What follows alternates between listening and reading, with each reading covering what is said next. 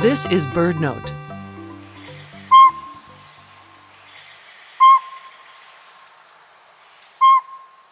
A pint-sized northern pygmy owl, not much bigger than a pine cone, hoots from a northwest treetop on a winter morning. Before long, this rufous brown diurnal owl, a determined predator of small birds and mammals, attracts a crowd. Aggravated and scolding like mad, a dozen or more small birds dart back and forth above and below the owl.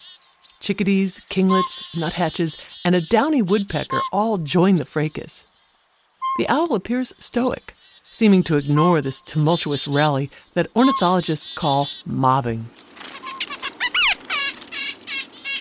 You might wonder, why would birds that this aggressive owl regularly eats dare to risk themselves by coming within inches of the predator's talons?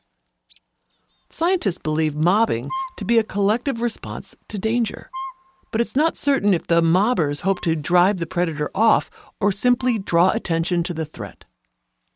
Locally nesting and resident birds are more likely to mob, perhaps because they have more at stake than passing migrants. For BirdNote, I'm Mary McCann.